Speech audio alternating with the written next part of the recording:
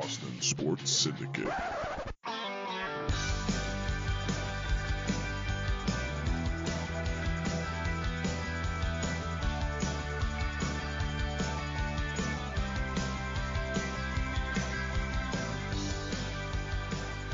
Hey everyone, welcome back to the Boston Sports Syndicate Fire the Muskets podcast.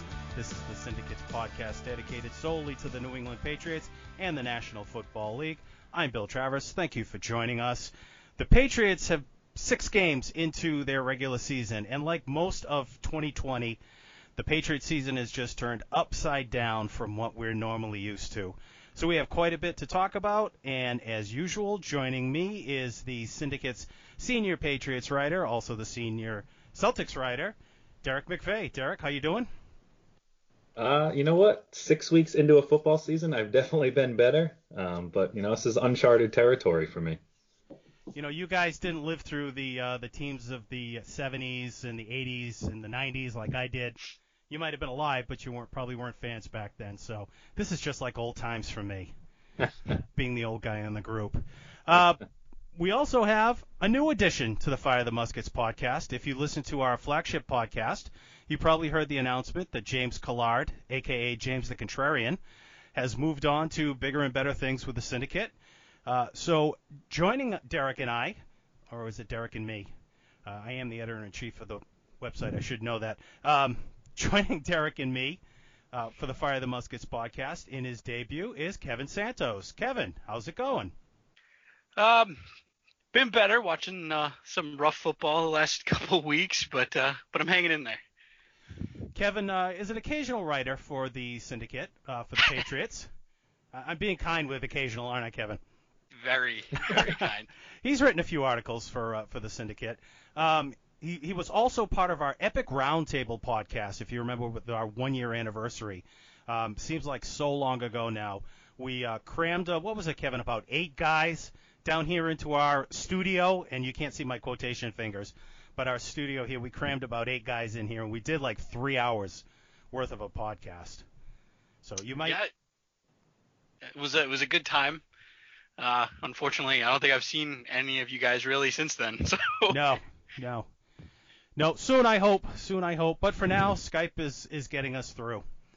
So let's dive right into the Patriots, guys. As I said, 2-4 start.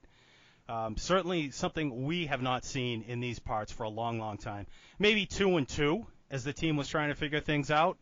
But it always improved after that. So 2-4. We knew this season was going to be tough, especially with defections from COVID and he who was to be named later leaving for Tampa Bay. But did either of you really expect 2-4 at this stage? And not just 2-4, the way they've looked the last couple of games against Denver and San Francisco. No, I think looking like before the season started, looking at the schedule, I would have thought if they were 3-3 at this point, I wouldn't have been surprised.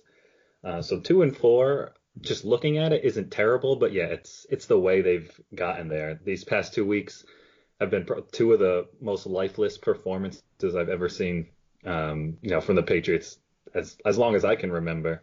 And if we had done this podcast a month ago, it would have been a completely different tune. I mean, after the first few weeks, even after the loss to Kansas City, you were feeling pretty good.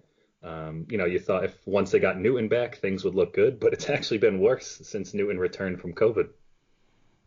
Yeah, that's for sure. Kevin, how about you? What are your thoughts? Yeah, I mean, I'm right there with Derek. Looking at the schedule before the season, I had them probably around 3-3.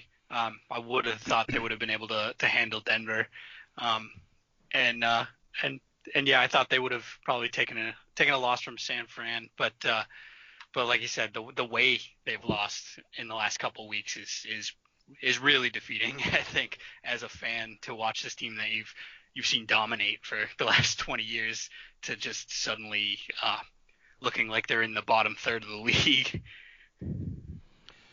Yeah, I've got to agree with both of you. I don't even know if I would have had them 3-3. I mean, playing San Francisco at home. I mean, I know San Francisco went to the Super Bowl last year, but playing them at home is always a huge advantage for a Patriot team, unless you're playing Baltimore usually. So 3-3, I guess, wouldn't have been, totally out of the question. But Denver, never going to lose to a team like Denver, not at home. So yeah, it's definitely been very different. What were your thoughts after the first couple of weeks? I mean, they beat up Miami pretty good, which again, asterisk, it's Miami, but which also was a team that beat them last year when they needed to win that game to secure a bye at the end of last season. So you took care of them pretty good. Newton looked healthy again, I'll say, definitely at least running the ball. So I got to agree with you, Derek. There was some hope there. And then when they went up to Seattle and he threw for almost 400 yards, it really looked like they were cooking, and there were people talking about giving him a contract extension, signing him to a long-term deal. Yeah, I think, yeah, after week one, it was kind of like, all right, pump the brakes. Yeah, they looked good, but it was Miami, and, they really just, it wasn't anything spectacular. They, ran all over them. I mean, Cam, he made throws when he had to, but it really was about the running game.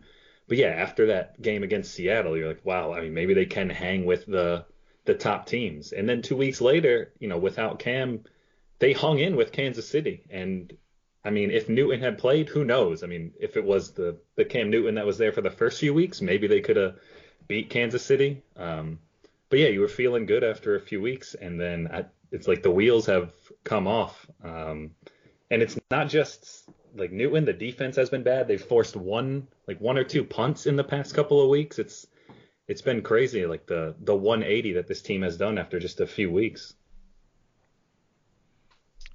Yeah, I mean, I got to agree with Derek. I mean, I'm used to seeing over the last several years, even with Brady under center, the team the first few weeks, usually you see them trying to kind of catch their stride and get things sorted out. So opening the season, playing the way they did with Cam Newton, I mean, before the season started, I had this team around 500. Those first couple weeks made me kind of even question, well, maybe they'll get another win or two with him that I wasn't expecting. And like he said, he went out with the COVID protocol and he came back and he looks like a completely different quarterback. Yeah, you mentioned the predictions. Derek, I don't know if you remember what we predicted in our last Fire the Muskets. I think I had them 7-9, 8-8 maybe. Do you remember what you predicted? Yeah, I think I said 10-6 was best case scenario, and I thought that, they, looking at their roster, they don't have a ton of talent, but I thought Belichick would win them a few games that they weren't supposed to, and, that would be the difference in winning 10 games and winning, 6 or 7. And I mean, the Kansas City game was one of the games that they could have won that they shouldn't have. They didn't take advantage of that opportunity.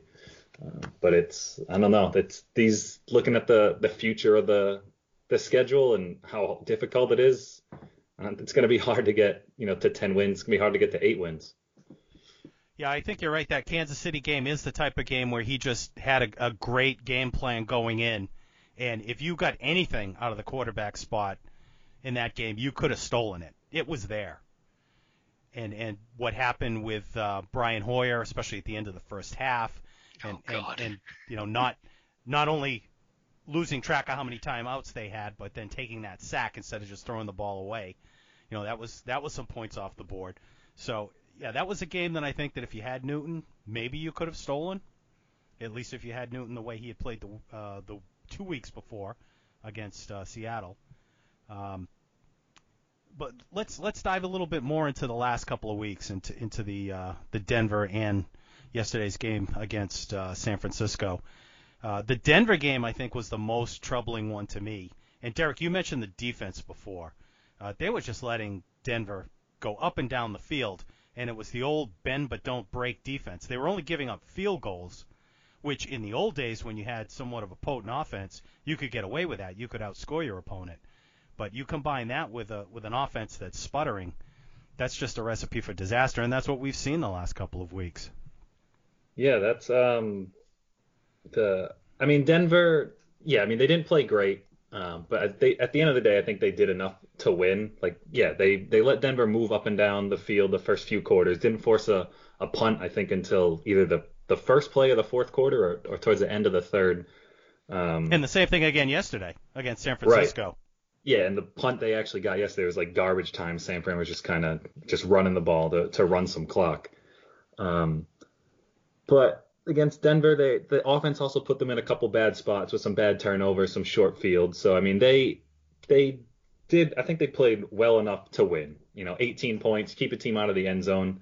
For the most part, should be enough. But yesterday was more embarrassing to me, and the one thing that I took away from yesterday is just they got younger for sure on that, like compared to last year, and that was one of the things they wanted to do. They had one of the oldest teams in the league, but they didn't get faster. I mean, their defense is still so slow, especially their linebackers. They just got exposed yesterday with the speed guys that San Fran has in Samuel and their rookie Ayuk and their the running back Wilson. I mean, they were just getting into open space and the pass just couldn't keep up. Yeah, it was back to the not able to tackle again, which has been a theme with this team for the last few years, actually. Not being able to make that tackle. And the play that jumped out to me right away was San Francisco's first possession yesterday. They had a chance to get him 3 and out.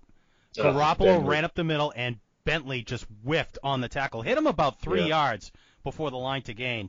And Garoppolo still wiggled out of it and got the first down. And I just said to myself, oh boy, this isn't good. Yeah, that's never a good sign when a guy like Jimmy Garoppolo is out muscling your middle linebacker. That's for sure. Kevin, any thoughts on the last couple games that you had? The last couple of games watching, I think one of the things I've noticed from and I'm dipping back to Cam Newton, I feel like he's trying to do too much himself. Whereas I feel like he had some more trust almost in the team in the first couple of weeks, which is odd to me. But he seems to be holding the ball longer and looking to run a lot more in these last couple of games that he's been back than I saw in those first couple of weeks. And I can't remember where I saw the stat, but I've seen people complaining receivers not getting open, which is causing him to hold the ball. But there was a stat actually for Damiere Byrd. It's actually around for the league. He's actually one of the people getting open the most in the league. And I wish I had saved the stat, but it was an impressive list of receivers, and you see Damiere Byrd's name on it, and you're kind of going, so why isn't he getting the ball? Yeah, that's interesting. I hadn't seen that stat. He looked open on a number of occasions to me yesterday, and Newton was just throwing the ball 5 yards in front of him. Go ahead. He just seems to be passing up on quick throws that he can make, and almost like he's looking for either the big deep throw, or if I wait long enough and all of the DBs are back in coverage, I can run. And he's looking to be the hero, and that O-line is not built for that this year. They're crumbling around him. Well, they did get Andrews back yesterday, but then they lost Tooney. Yep. So they just can't catch a break on the line. But you talk about him looking to throw the deep ball. I'm concerned with his arm strength the last couple of games, and especially yesterday. It looked like he couldn't even make the throw down the field outside the numbers. He was bouncing some balls on that, and some of his other throws that he made straight into the ground. I gotta wonder if he's re-injured that shoulder that he had surgery on a couple of years ago, or if there's something else going on with him, because his mechanics and everything just did not look right to me yesterday. That could be part of it, but I mean, I do also see him. Like I said, he seems not as confident in his teammates, and a lot of the throws I watched him make, he's coming off of his back foot, and I think that's a big part of why he's so off. That the one to Edelman where it was high and behind him, he's stepping back as he's throwing. He doesn't have the confidence, it seems like, in his line to be able to just stand, step up, and fire. And I think that's kind of what's resulting in some of these awful throws we've seen. Derek, how about you? What are you seeing out of Newton? Yeah, I mean, I agree with Kevin that it feels like he's trying to push the ball downfield every single play instead of taking, the underneath stuff and stuff that the defense is giving them. I mean, I've seen, replays during the game, but even, like rewatching highlights, you see there are guys open, especially like underneath, those safety routes, whether it's the tight end just kind of running, 2 yards, just kind of standing off to the flat, just like I'm here if you need me. But those guys, those routes are there, and Cam just for whatever reason he either doesn't see it or he's just not looking at them, and he's trying to make big chunk plays, and that's where he's getting into trouble. He's holding on to the ball too long, taking bad sacks, or trying to force it, and it gets intercepted, or he just doesn't have the accuracy that's really failed him right now. Do you think that's do you think that's a case of the first couple of games he more or less played his style, running the ball a lot, and do you think maybe now as he's learning more of the offense, they're asking him to do more and he's not grasping it the way he should be, or grasping it fast enough to run some of these plays and go through his progressions? Yeah, I definitely think there's something to that. I also think a big part of that is, like you said, early in the season they were playing his offense. I think they were getting off to great starts because they were establishing the run early. Like the Vegas game and the Miami game in particular, they ran all over those teams and they established it early. And in these losses, they haven't got the ground game going early, and it's put more pressure on Cam to, win it with his arm. And he's shown, that he hasn't been able to do that. I know he had that great performance against Seattle, but now that we're, 6 games into the season and you see what Seattle's defense is, I think that game is more of an indictment on Seattle's defense than it is on, Newton and the offense being, playing well. I think Seattle's defense is just awful. Yeah, I got to agree with you on that one. I did a little bit of research looking at his quarterback rating in the games that he's played. So the Miami game, 100.7. Seattle, 94.6. Vegas, 73.8. Denver, 51.6. Yesterday against San Francisco, 39.7. Brutal. Definitely trending in the wrong direction. Yeah, and even the Vegas game, like he wasn't great throwing the ball in the Vegas game. Like that they won that game because they ran for over 200 yards, and he had some nice, runs because that's what he can do. But and because Vegas kept shooting themselves in the foot. Yeah. Yep. For sure. So I'll ask both of you, how much longer do you stay with Newton if this trend continues? Oof. You got to give him at least. I mean, you got to play him against Buffalo. But if he has another awful game against Buffalo, and you'll lose that in the same manner you've lost these last two, I think you got to go to Stidham. But every time they throw Stidham out there, the guy can't stop throwing interceptions. Yeah, I mean, I agree. On paper, Cam is the best quarterback that you have on the team. So against the Bills, yeah, you definitely have to keep Cam out there. What is it? The next week it looks like they have the Jets. Depending on how Cam plays against the Bills, then yeah, you may want to look to Stidham, who looks like a scared child every time he steps onto the field. But you gotta give him some reps and see if he can work himself out of that too. If you do think he is actually going to be the future quarterback, which I'm not so sure they think that anymore, but there's only one way to find out. See, I don't think he looks like a scared child. I thought he kind of looked like he had some confidence in him. He just makes some bad decisions. I saw a lot of happy feet when I was watching him. Maybe it was just on plays where I was watching closely and he might not have been doing it on the others, but I saw him dancing a little bit, and it just, I don't know. As a guy that was supposed to come in to be the next, you had to know, even if Tom Brady was here for another year or two, like you're probably the guy that's coming in after him. And I would have thought he'd have been more confident than he is, and I'm not seeing it. Yeah, especially the way he was hyped by the organization, saying that had he come out this year in the draft, he would have been a first-round pick. So right. that at least indicated they were somewhat high on him. Yep. Of course, then they went out and signed Newton, so maybe not so much. Things do change.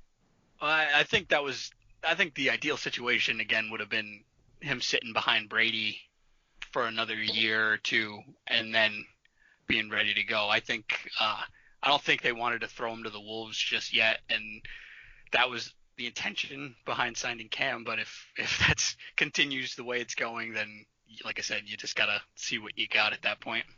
Right, and that's the other thing. Like, if they were, 2-4 right now with Stidham under center, I think I'd be a little more okay with it. I'd be like, all right, you're giving this kid a chance to see what he can do.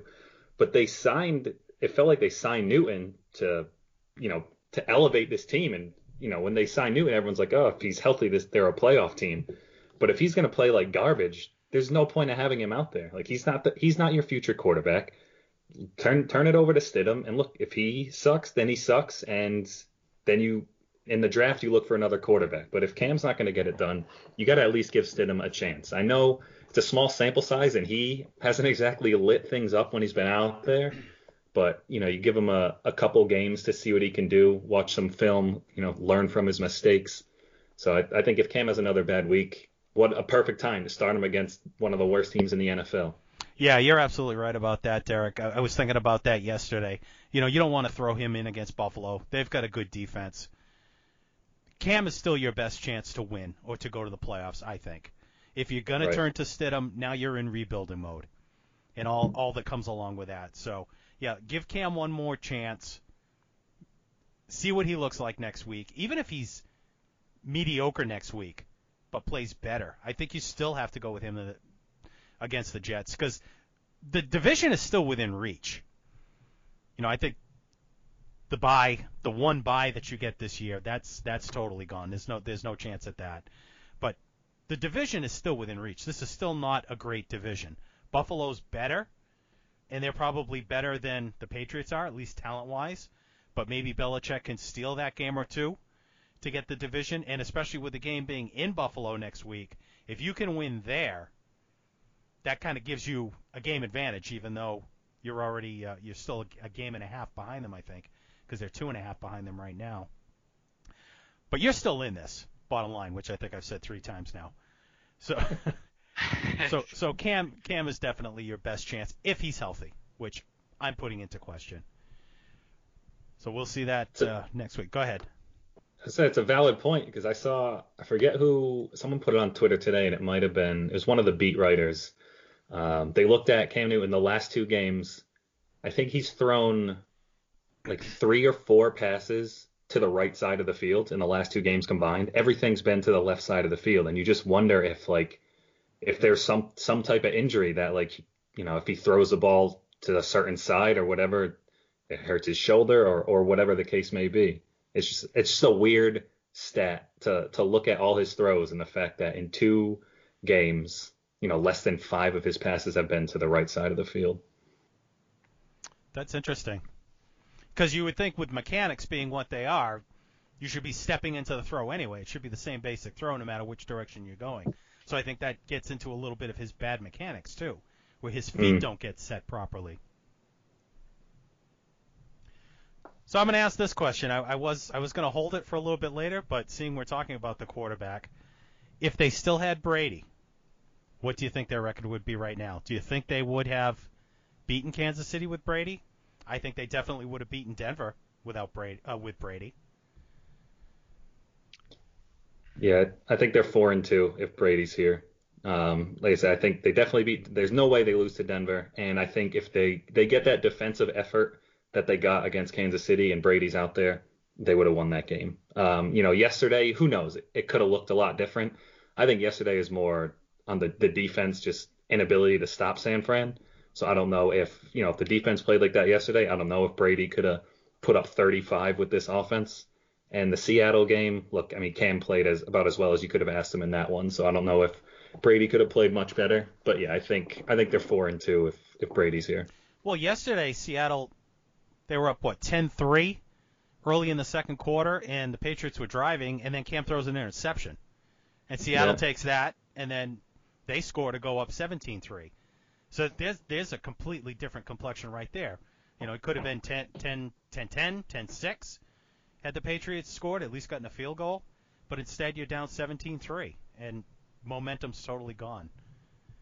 So, I mean, little plays like that can make a huge difference overall in the game, because once a team gets that momentum rolling, it can really go downhill fast. But, Kevin, what are your thoughts on if Brady was still the quarterback? I think if Brady's still under center, you're flirting with 4-2, 5-1 even. That Seattle game was close with Cam, and obviously Tom Brady is a much higher caliber quarterback, in my opinion, than Cam Newton. So I mean, you're definitely looking at first in the division, and you're eyeing a playoff spot already. Whereas now you're struggling to stay out of the bottom of your division here against the lowly Jets, which is embarrassing. So the other question I wanted to ask about Brady was, for all the people who were saying that Brady was on the downside after seeing what he's done the past few weeks in Tampa Bay, and I was one of them that thought his better days were way behind him, and he was pretty much done after his performance here the last couple of years. I got to say I was wrong, and I think all the people who said he just needed weapons around him, they're being proved right now, seeing what he's doing in Tampa Bay.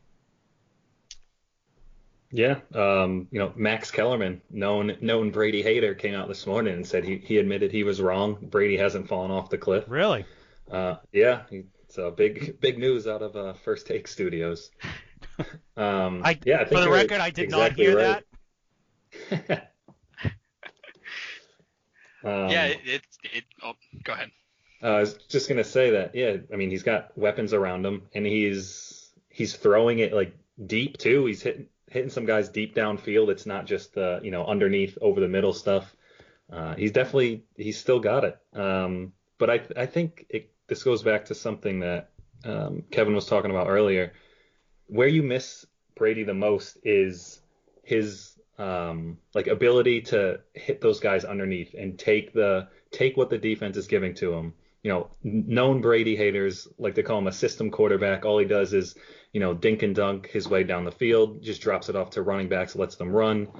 But you know what? If Cam Newton was doing that right now, this team could be in a better spot. There are plays there to be made that Cam's not making because he's too focused on getting the ball downfield. Whereas Brady takes what the defense gives him, 5-6 yards at a time, works his way down the field. And then as the game progresses, the defense, inches up a little bit. That's when he hits you for, 15, 20, 25 yards downfield. I think if Cam could just start recognizing these guys underneath and start hitting those passes, things would open up a little bit more for this offense. Yeah, and you say Brady's a system quarterback. I counter with every quarterback's a system quarterback. Yeah, I don't think there's a team in the NFL that doesn't have a system to run. So, right. And maybe that's a problem. Cam was just doing his thing all those years in Carolina. Let's talk a little bit more about the receivers. Edelman has not looked good at all the last few games, all year really, but especially the last few games. And one of those pick sixes that Stidham threw was definitely on Edelman. The pass hit him right in the hands, was a little bit high, but not anything he had to jump up for. Bounced off his hands right into the arms of a defender who took it in for 6. So has Edelman, are his best days long behind him? Is he done? I mean, his best days are definitely behind him. I still think he can be productive. I mean, you saw what he did against Seattle, had a huge game. He's definitely not 100%. I mean, they were giving him rest days in camp too, so there's no way he's fully healthy. And I mean, he wasn't fully healthy last year too, but he had to fight through it because he really had no other option. And I wonder if he's a little bit, bitter that his buddy is gone in Tampa Bay having a great time and Edelman's up here in a tough spot.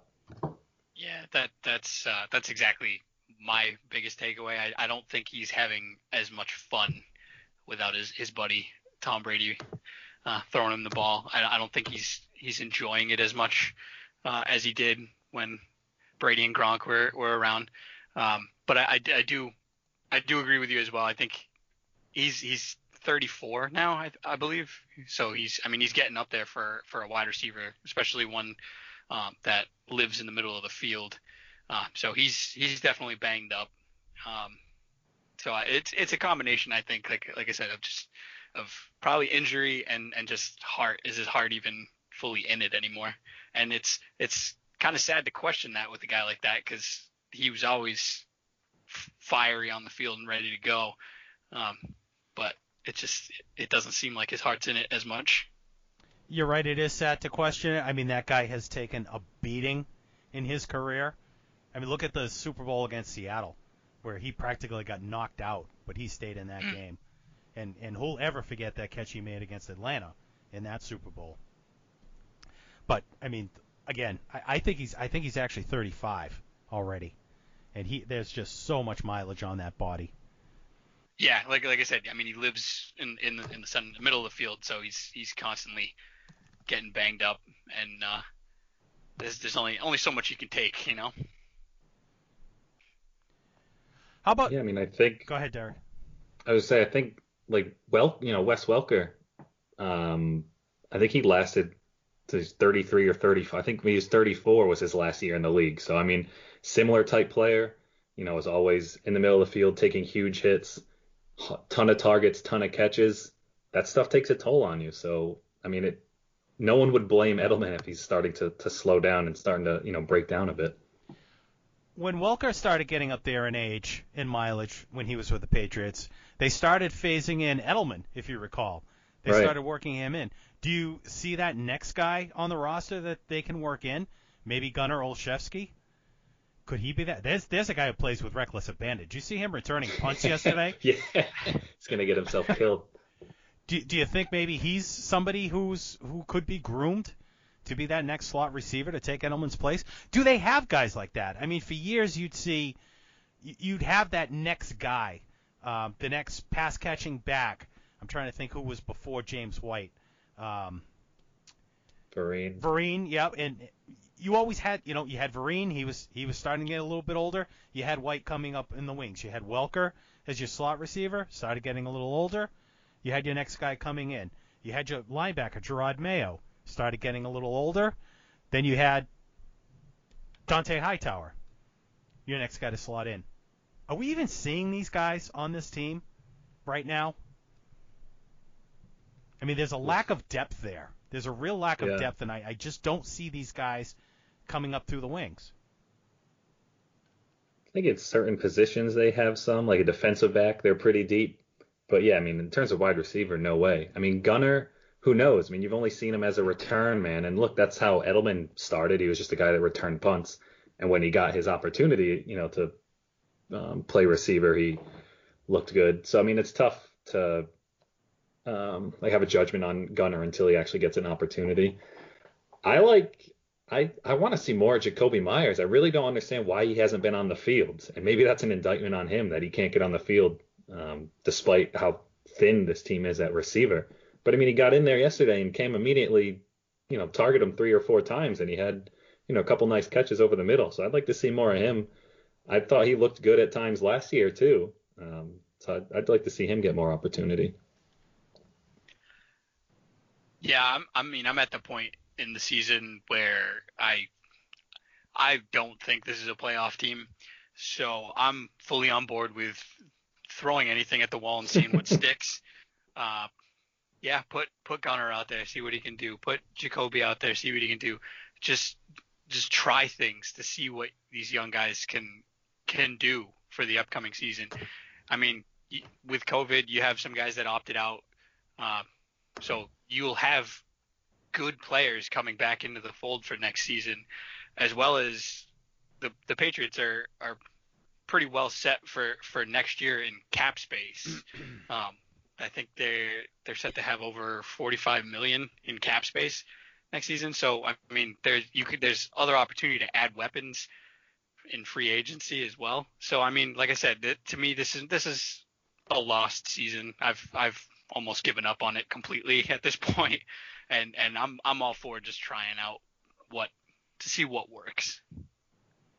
I agree with you on Jacoby Myers. I agree with both of you guys. He did flash a little bit yesterday, and we have seen that from him in the past. It's just surprising how he can't seem to get on the field more. But what about N'Keal Harry? I don't know. Who? It's really tough watching all these young receivers around the league who were drafted after him, showing out every week, and he's just not developing the way he should be at this point. No, I had such high hopes for N'Keal Harry. I thought the Patriots finally got this big body wide receiver who's going to be able to just go up and take the ball away from defenders and just be that dominant force on the offense outside the numbers. And he just does not play with that kind of like grit. He just seems so timid on the field, and I don't know if it's I got people always talk about the system being hard to understand and everything. Like, I don't know if it's a combination of that. The big stage is getting to him. I don't know what it is, but he doesn't look like a confident player to me. And I expected a lot more, especially coming into his first real full season. You talk about the system and his physicality. There's been times where he's caught the ball and there's been a defender between him and the first down marker, and he gets taken down by somebody smaller than him. Yeah, there was a play, I don't remember what game it was, a play along the sideline where he caught the ball, turned, and he's, what is he, 6'4"? Yeah. He turned around and hit a defensive back that had to be 5'9", 5'10", and he just bounced backwards off of him. It was like, and it's not like it was this real jaw crunching hit. It was just, he just turned around and just bumped and just went down immediately. I remember just standing up screaming at the TV, like, are you kidding me? Yeah, I'm thinking of the same play, and I can't remember which game it was. I want to say it was the Vegas game. But yeah, it's the same thing. I haven't seen that physicality from him. And even coming out of college, the rap on him was he didn't get a lot of separation, but that he was physical enough that he could, he had that catch radius or whatever they want to call it, where he could go get the ball. We have not seen that at all from him. Nope. Maybe a little flash here and there, but for the most part, we have not seen that from him at all. So, are we out on him already? Or if this is a season that we're pretty much throwing away, do you just throw him to the Wolves and see what he can do for the rest of the season? I mean, I don't bench him. You certainly keep him out there and keep throwing him the ball. If he gets looks, get him the ball. But yeah, I mean, I'm mostly out on him at this point, especially when you take into consideration guys like DK Metcalf were still on the board for that draft. Watching what he does week in and week out this season, and then comparing that with N'Keal Harry, and it's just it's so sad. That guy is a specimen. Oh, DK Metcalf. It's incredible. Well, he's a first-round pick, so I guess we really can't give up on him that fast. You got to see what you can get out of him, but it's certainly discouraging. And Bill has a history, Bill Belichick, that is, has a history of not doing well with wide receiver drafts. Yeah. I don't think he'll ever live up. I'm not quite out on him. I don't think he'll ever live up to like a first-round pick. I don't think he's going to have that type of talent. But I still think, the big thing for him, Bill, you mentioned that, it's his catch radius and he can go up and make plays. I just haven't seen them like even try something like that. Like I haven't seen them throw a jump ball his way and give him an opportunity to go up and get it. So I'd like to see them, target him a little more and give him some opportunities. I know Cam Newton's twice put him in spots where he's gotten his bell rung. I mean, yesterday he got crushed in the Seattle game too, where he got demolished. But I'd like to see them try a little bit more of those jump ball opportunities, and then and see if he can make plays that way, because he doesn't create a lot of separation, doesn't really get open.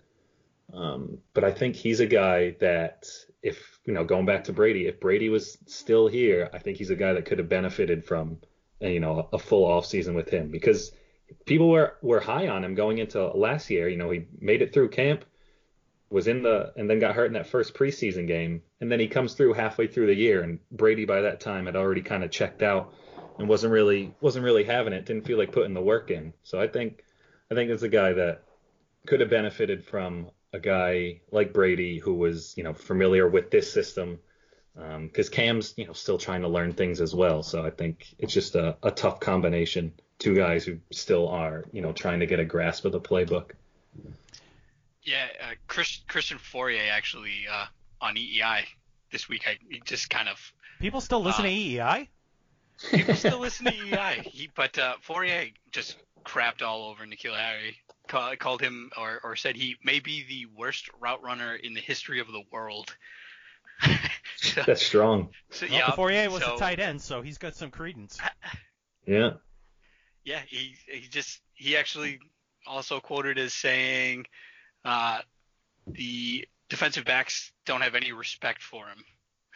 So it's like I said, coming into the league, this guy is a big body wide receiver that you guys talk about the catch radius in college. Is he just going to be one of those guys that dominated in college and falls off once he gets to the league? That's what it looks like we're building to here. Was he? There could be something to that. You mentioned like defensive backs not respecting him. I mean, if you remember the Denver game, that fourth down that they didn't convert, Newton had Harry open and just missed him, but the defensive back was like 10 yards off him on a 4th and 10 and like wasn't even bothering to cover him. He gave him so much cushion and they still couldn't make the play. So you wonder if like defenses just look at him and like, oh, we don't have to worry about him. It's not like the Patriots have a lot of other weapons that they have to pay attention Right. to. Wasn't Harry the one who caught the touchdown pass from Stidham in the Kansas City game? That nice floater into the corner? That was Harry that caught that pass, right? Yeah, I believe so, yeah. Yeah, I saw that as like an indication of maybe we do have something here. But you certainly haven't seen anything close to that since. Right. He had that play last year too against the Chiefs, that flash that, there was a touchdown that wasn't a touchdown that they ruled that he stepped out when he didn't actually step out, but came across the field and like beat guys to the edge and leapt from like the 2 or 3 yard line and, got into the end zone. They said he stepped out, but you saw a play like that, like there's his athleticism, but it's few and far between right now. Just have to put it all together, but right. It's got to be soon. So assuming the Patriots do fall out of this fast, say they have a bad game against Buffalo, now you're sitting at 2-5, you lost 4 straight. Can't believe they've lost 3 straight. That's just unbelievable to me. But assuming they do lose against Buffalo and they've lost 4 straight, and you're 3.5 games out in the division, you've got the trade deadline coming up November 3rd. Do you see them selling at the deadline? I could. I'm trying to think. Admittedly, I don't know like some of their contract situations, but I could see them like. Now, I don't know what they would get for him, but thinking about moving Edelman or Gilmore, because I know there were talks that they tried to trade him or they explored trading him this offseason. If they could get a big haul for him. So I wouldn't rule anything out with Belichick. I've heard some talks about trading Gilmore, and they've said, because of his age, he's 30 years old now, that you probably wouldn't be able to get a first-round pick for him. And the first thing I thought of was, didn't they give up a first-round pick to get Brandon Cooks a couple of years ago? So somebody like Brandon Cooks could be worth a first-round pick, but the reigning Defensive Player of the Year can't get you a first-round pick because he's 30? That just seems out of whack to me. Everyone values the offense. Yeah, I don't see them necessarily being sellers. Well, but I at the same time I can agree that it wouldn't shock me to make a move like Edelman, Gilmore. I don't think they'd. I know there's been rumors about it. I don't think they should. I guess would be the way I should say that. Like I said, next season you getting guys back from the opting out for COVID, and you do have a lot of money coming for cap space. So as much as they don't have a solid quarterback option currently, I do still think they're going to have a decent team next year that I don't think you need to just totally blow up what you have. The sad thing when you talk about them trading away, usually, you're trading away a player of value. I can't even think of that many that you have besides Gilmore and Edelman, maybe Tooney, who's got a huge contract that would be difficult to move. So yeah. Yeah, especially based on this year's body of work, nobody's really selling themselves. So this is the team moving forward, I guess. So guys, is there anything else on the Patriots that we missed or that you want to talk about before we move on to one other thing? I don't necessarily want to talk about it, but Nick Folk has been doing halfway decent, so. Yeah, seeing a kicker not miss a kick has been the highlight for this team so far. Especially with I know, Mike. Gostkowski missing what would have been a game tire yesterday for Tennessee. Yeah, he's been doing what he does. He hits a bunch, then misses one that counts. He's missed a couple for Tennessee. I know. During yesterday's game, one of my buddies texted me. He's just like, "What the hell's going on?" I was like, "I can't even think of a positive." I was like, "Well, at least Nick Folk's 2 for 2. We got that going for us." Yeah, that's how the mighty have fallen, right? Right. That's where we're at. Were any of them even more than 45 yards? Were they even over 40? No. They might have been 40, like right on 40, 41, but yeah, nothing to write home about. I think the punter had a good game too. Yeah, maybe they could sell high on him. Get a couple draft picks for Jake Bailey. Wow. Not good. Not good. No. All right, guys, before we wrap it up, let's just look at the rest of the NFL. And I was wondering if any of you are surprised by anything that you've seen so far, 7 weeks into the season. Ooh, definitely. Well, one, the NFC East being as awful. Oh, you stole mine. Definitely didn't see that coming. You stole mine. That's the obvious one. All right, I'll go somewhere else then. I think Cleveland at 5-2 is a shocker. And they've looked good. Like that game yesterday, I know it was against Cincinnati, but Baker Mayfield, I think in the first quarter, didn't have a single completion, might have had 1 or 2 interceptions, and then the final 3 quarters had 1 incompletion and like 4 touchdowns. And the throw he made at the end to win it was perfect. And Cleveland's sitting at 5-2 right now. Yeah, mine. It's not so much a huge surprise to me, but the level of awfulness of the Atlanta Falcons, and just how that franchise has just nosedived ever since that Super Bowl loss. It's amazing to me. You still have a quarterback like Matt Ryan, who for the most part is one of the better quarterbacks in the league, but I don't even know how to describe how atrocious it's been. They can't hang on to a lead. I think there's going to be big changes for them next season, even after they've already gotten rid of Dan Quinn And the GM. And that was their only win, was the week after they both got fired. But yeah, it's not just the losing, it's the way they're losing. Right. Yeah, I'm gonna go with the NFC East as well, and I'm gonna drill it even further down is to Dallas. With the talent that they have on that team, to be 2-5 right now is just a shocker. That they look like I don't even think you can call them a team. They just look like a bunch of guys. Like that Andy Dalton situation with that hit, nobody reacted. No, like nothing. That's amazing to me that nobody stands. I mean, I get it. He's the backup quarterback. He's not necessarily everybody's favorite player on the team, but the fact that nobody backs up their quarterback on something like that is kind of telling. Well, what were you looking for them to do? I mean, the guy who hit Dalton got thrown out of the game. Yeah, so it's not like anybody could have gone after him. Just you gotta get in faces when something like that immediately happens. I'm not saying start throwing punches, but just some type of emotion to some anger.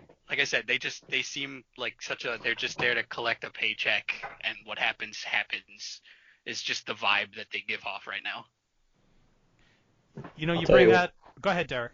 I was gonna say, I'll tell you one team that they're doing better than is the Bengals. Did anyone see Carlos Dunlap from Cincinnati put up his house for sale after they lost yesterday?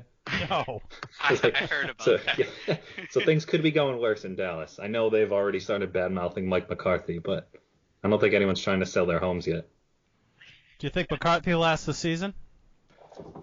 I think so, just because they're still in the playoff hunt, which is incredible.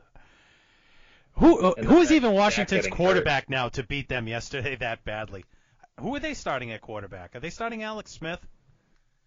I know they benched Haskins. Kyle Allen. Kyle Allen. He's from Houston, yeah. He was Newton's replacement in Carolina last year. Right. Did either one of you guys see Dak Prescott's injury? Did you see it live when it happened? Yes, I did. Ugh. Don't ever need to see anything like that again. No. I had never seen the Gordon Hayward injury crossing over into basketball. So I asked Michael, my son, CEO of the syndicate, I said, I didn't see Hayward's injury. How does Dak's compare to Hayward's? And he said Hayward's was 10 times worse. So I couldn't imagine seeing that at all, because Dak's was pretty gruesome. Yeah, those type of injuries hit kind of close to home. As I've had, my father had a bad accident, so every time I see anything remotely close to something like that, you get some flashbacks and some PTSD type stuff. So, I caught it live. I don't ever need to see it again. You see some of these hits in the NFL with the size of these guys and the speed that they're going. I'm surprised it doesn't happen more. Honestly, yeah, it's the Hayward thing. Like, the Hayward thing was so gruesome because right when it happened, I think it was Marv Albert who was announcing the game, like, said, he's like, Gordon Hayward has broke his leg. Like, you could tell right away. Whereas Tony Romo's like, well, you just hope it's not a cramp. And then they pan over to Prescott and his foot is pointing the other way. Yeah, I'm watching that, and he's like, oh, he's holding his cramp, and he's not like, he wasn't acting like he was in pain. But then you look at his foot, and it's like his foot is pointing in the total opposite direction. Yeah. Well, Romo, that we could spend another whole podcast on Romo. Yeah. Actually, my wife and I, now we have a drinking game. We don't drink, but it's a virtual drinking game. Every time Tony Romo says outstanding, we take a virtual drink. Play it next time if you're at home. Yeah, I'm going to have to keep an eye out for that now. Yeah. It's the Tony Romo drinking game. Take a shot every time he says outstanding. You'll be hammered by halftime, guaranteed. If you're going to do the Tony Romo podcast, you definitely have to invite Bessie for that one. Yeah, but he likes Romo because Romo was a cowboy. Yeah, I know, but just imagine the back and forth you'd have. That depends on how the Dodgers do in the World Series, because after Dak going down and the way the Cowboys are playing this year. Yeah, he needs one. He needs one. We're pulling for you. Wellness checks on him. All right, guys. Anything else you want to touch on before we wrap this up? That's it. Yeah, I think the only thing I want to say is I think Sunday, honestly, is a must-win, and it feels so weird to say, and they're 6 games into the season, but if they lose this game, they'll be 2-5. They'll be 3.5 games behind Buffalo, and at 2-5, probably this year, I think 10 wins will probably get you into the playoffs. Maybe 9 because of the extra spot, but if they lose to Buffalo, and then they've got to win 8 of their final 10 or 7 of their final 10. I just don't see it happening. So I think Sunday's a huge game. Kevin's predecessor, James the Contrarian, still thinks they're going to go 10-5. 10-5. Oh God. Not sure where that 16th game goes, but yeah. But yeah, I mean he is down from his 13-3 prediction, so we've got him going in the right direction.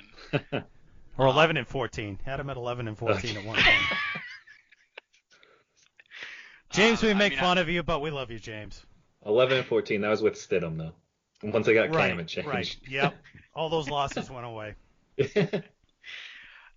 I agree. The Bills game is pretty big for them to have any hope. But like I said, I'm mostly out on this season as it is. I don't see this team making the playoffs.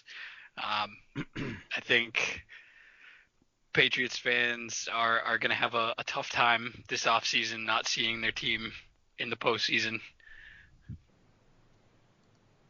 I just hope the team plays with a little bit more life than what they played with yesterday. Yeah.